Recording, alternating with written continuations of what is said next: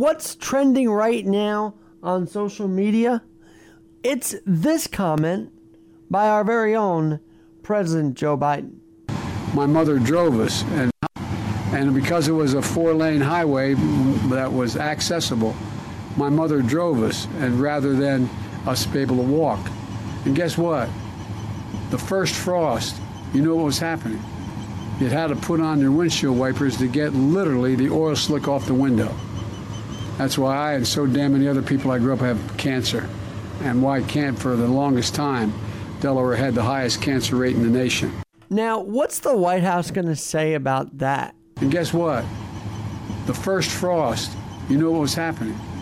You had to put on your windshield wipers to get literally the oil slick off the window. That's why I and so damn many other people I grew up have cancer.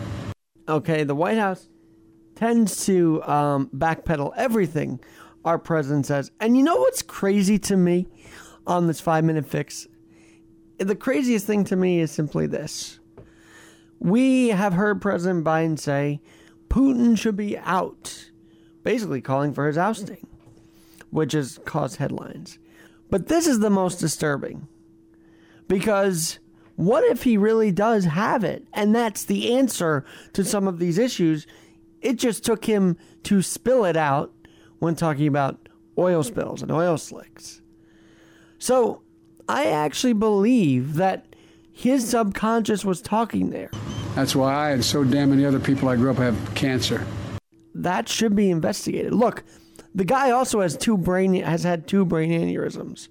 Was it from this experience in Delaware?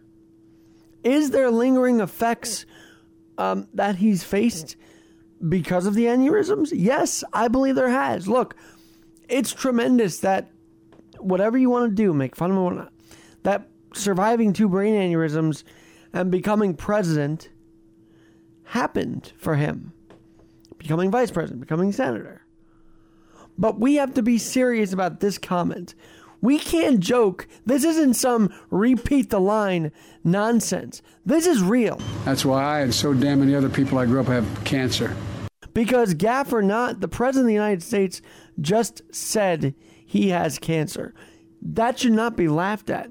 That should be investigated. Because if that's true, and if doctors confirm that, the White House may not, but if doctors actually took a stab at this and wanted to see, then we have a real situation on our hands. The president might very well have cancer. This incident he talks about, the first frost, you know what was happening? You had to put on your windshield wipers to get literally the oil slick off the window. That's why I and so damn many other people I grew up have cancer.